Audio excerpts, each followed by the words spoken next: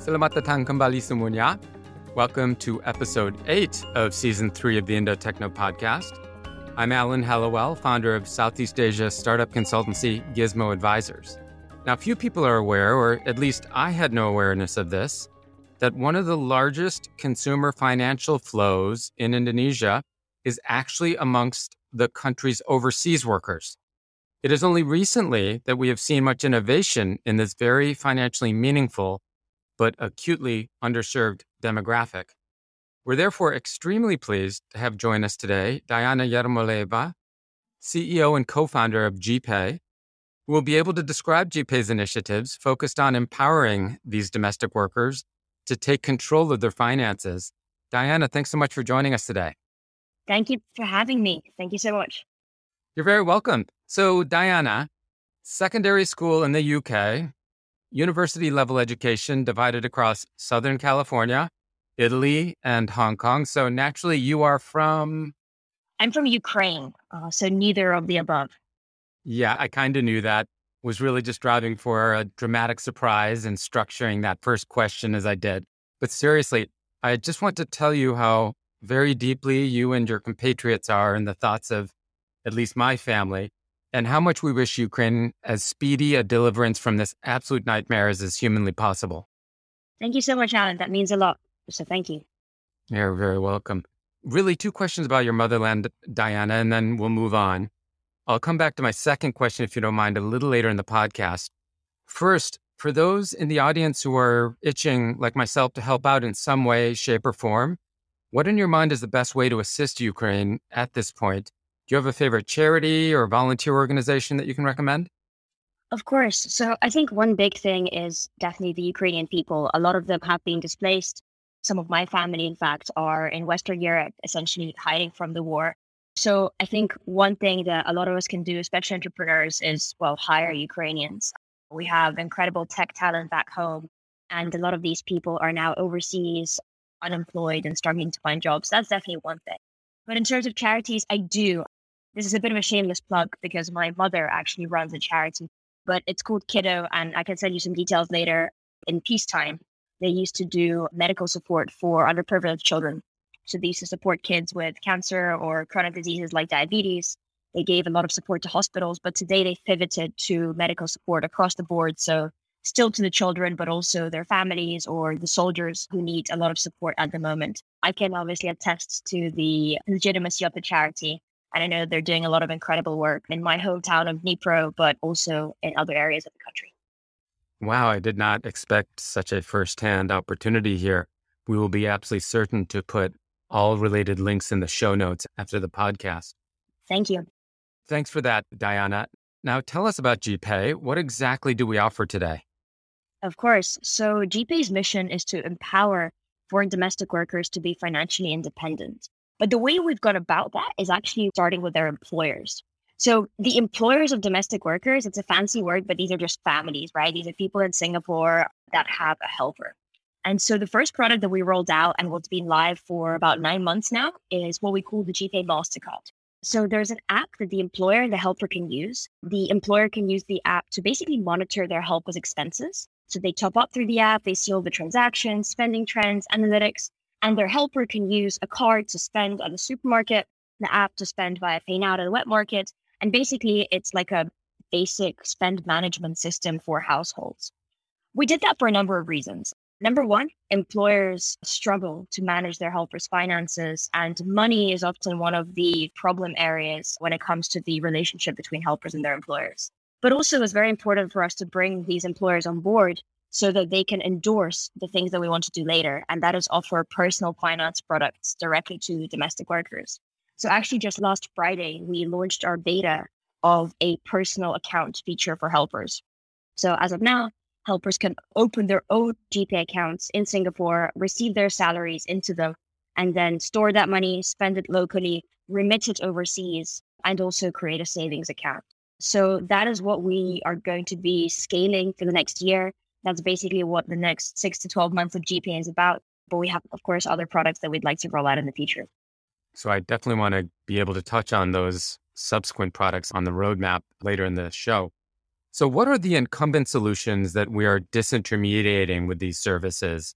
What have these helpers had to do in the past, and what specific benefits do we bring in contrast to these historic practices?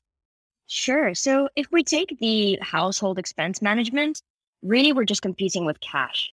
Most people still go to the ATM, withdraw money, give that money to their helper. The helper will bring back receipts. Some employers are more diligent and they'll actually go through the receipts. Some are lazier and they won't do it. But ultimately, it's a bit of a mess because if your helper runs out of money, then you have to sort of up and go and try and give it to her or do the groceries on her behalf. And of course, there is a lack of trust and sometimes stealing as well, which can be problematic. So that's why the GPay expense card was such a big success here in Singapore, because it's kind of a no-brainer. I'm sure that 99% of employers already use debit cards or credit cards in their day-to-day existence. And so GPay is a way to bring that for the whole family. We actually ended up rolling out cards for kids as well, because so many of our employers are obviously also parents. Now, on the helper side of things, we are disintermediating basically Lucky Plaza. While better remittance alternatives are available to the rest of us, TransferWise and things like that, helpers are not really included in the digital banking world at the moment. And even though they can open bank accounts, normally they still stand in line on their 1 day off per week and remit money at extortionate rates. Lucky Plaza, by the way, for those who don't live in Singapore, is a shopping center located in the Orchard area of Singapore that a lot of helpers frequent for their various financial and other needs.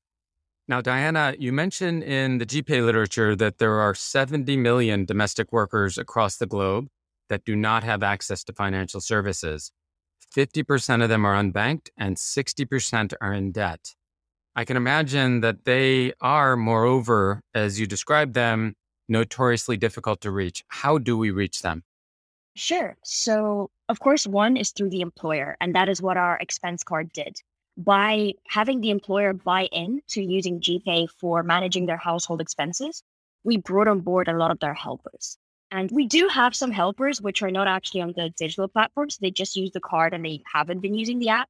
But more than 80% of our active users also use the app itself. So now we can market to them inside the app, which is super powerful because they already trust you.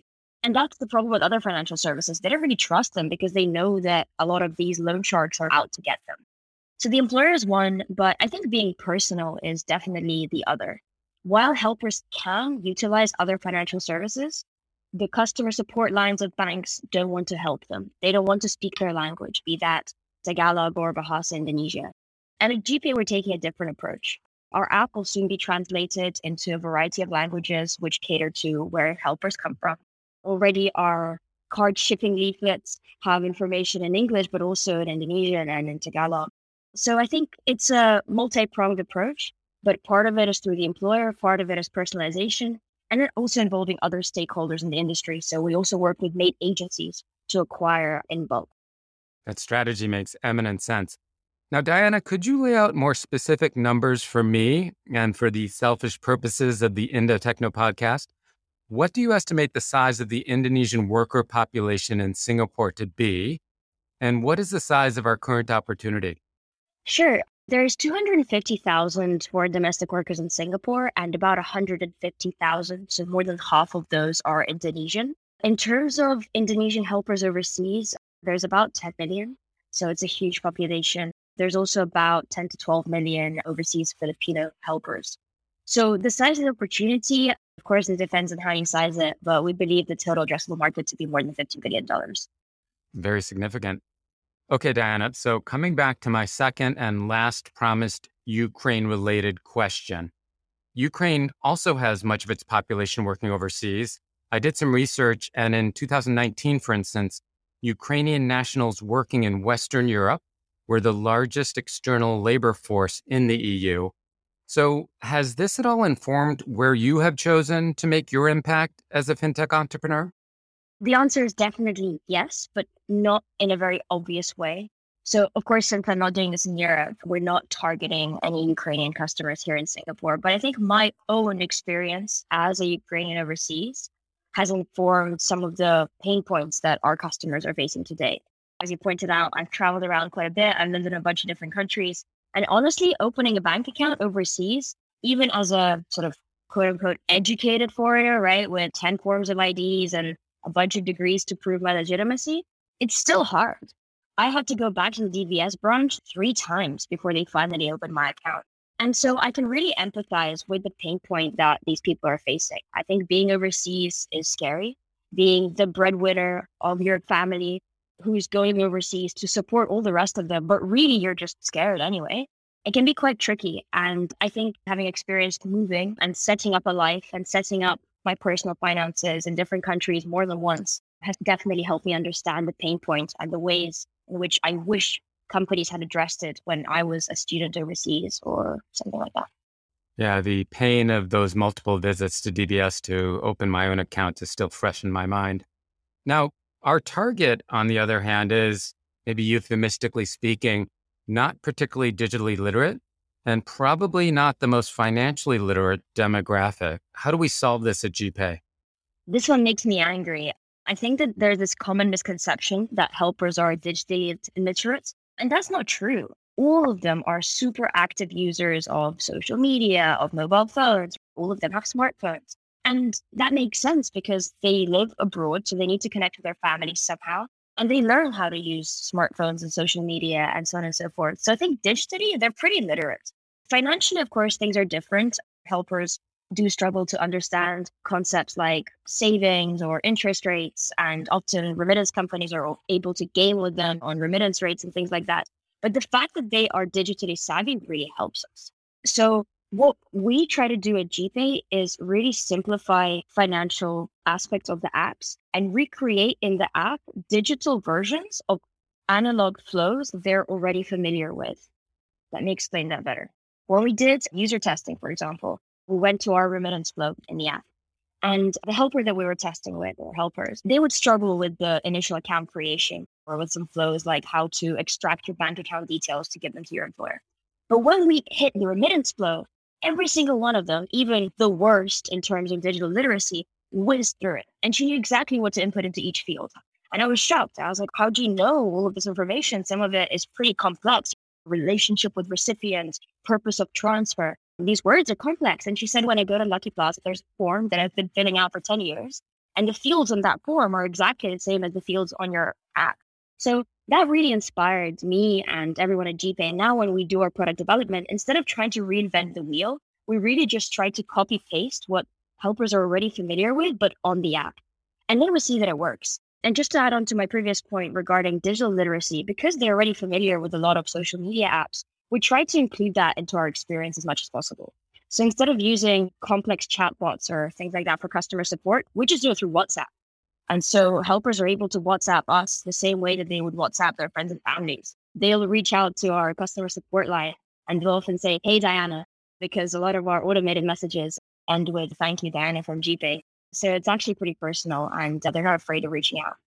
First, I want to say that I stand corrected and chastened in my erroneous assumptions around digital literacy amongst helpers. It's very encouraging to hear your profile of how they are actually quite digitally literate. Now, educate us further. Diana, what does the average Indonesian domestic user do with her, or I guess even his, salary? Sure. So usually about 60% of the salary will be remitted back to the home country. And that will be done in either 1 or 2 transfers. And then for the rest, helpers will normally spend it in Singapore or hopefully save some of the amount. But unfortunately, it's very rare for helpers to save more than 5% of their salary. Understand. Now, we recently discussed over coffee your plans to allow these workers to borrow. How do we plan to enable this? Absolutely. The goal is to be better than the loan sharks. So unfortunately, the standard is set quite low and we're trying to compete with that, of course, very aggressively. The answer is data. Right now, no one is really credit scoring domestic workers. Loan sharks just charge them extortionate rates, but they don't really try to understand how much they're really earning or what their spending patterns are. So at GPay, we have access to data that nobody else does. We know who their employer is. We know how much they're being paid, and we also know how and what they're spending on. And so this allows us to calculate much better interest rates in the future. This isn't a product of Live yet. A subsection, I would say, of lending that we'd like to get into is earned wage access as well. And here we have the sort of advantage of having the employer who is able to confirm to us things like whether the helper is still working for them or how long they have been with this helper. There are interesting data points which apply only in this industry. So, for example, foreign domestic work contracts are 24 months long, and this is pretty standard across Southeast Asia. So it's the case both in Singapore, Hong Kong, and the UAE. And so about 30-40% of helpers will get dismissed in the first 12 months of that contract.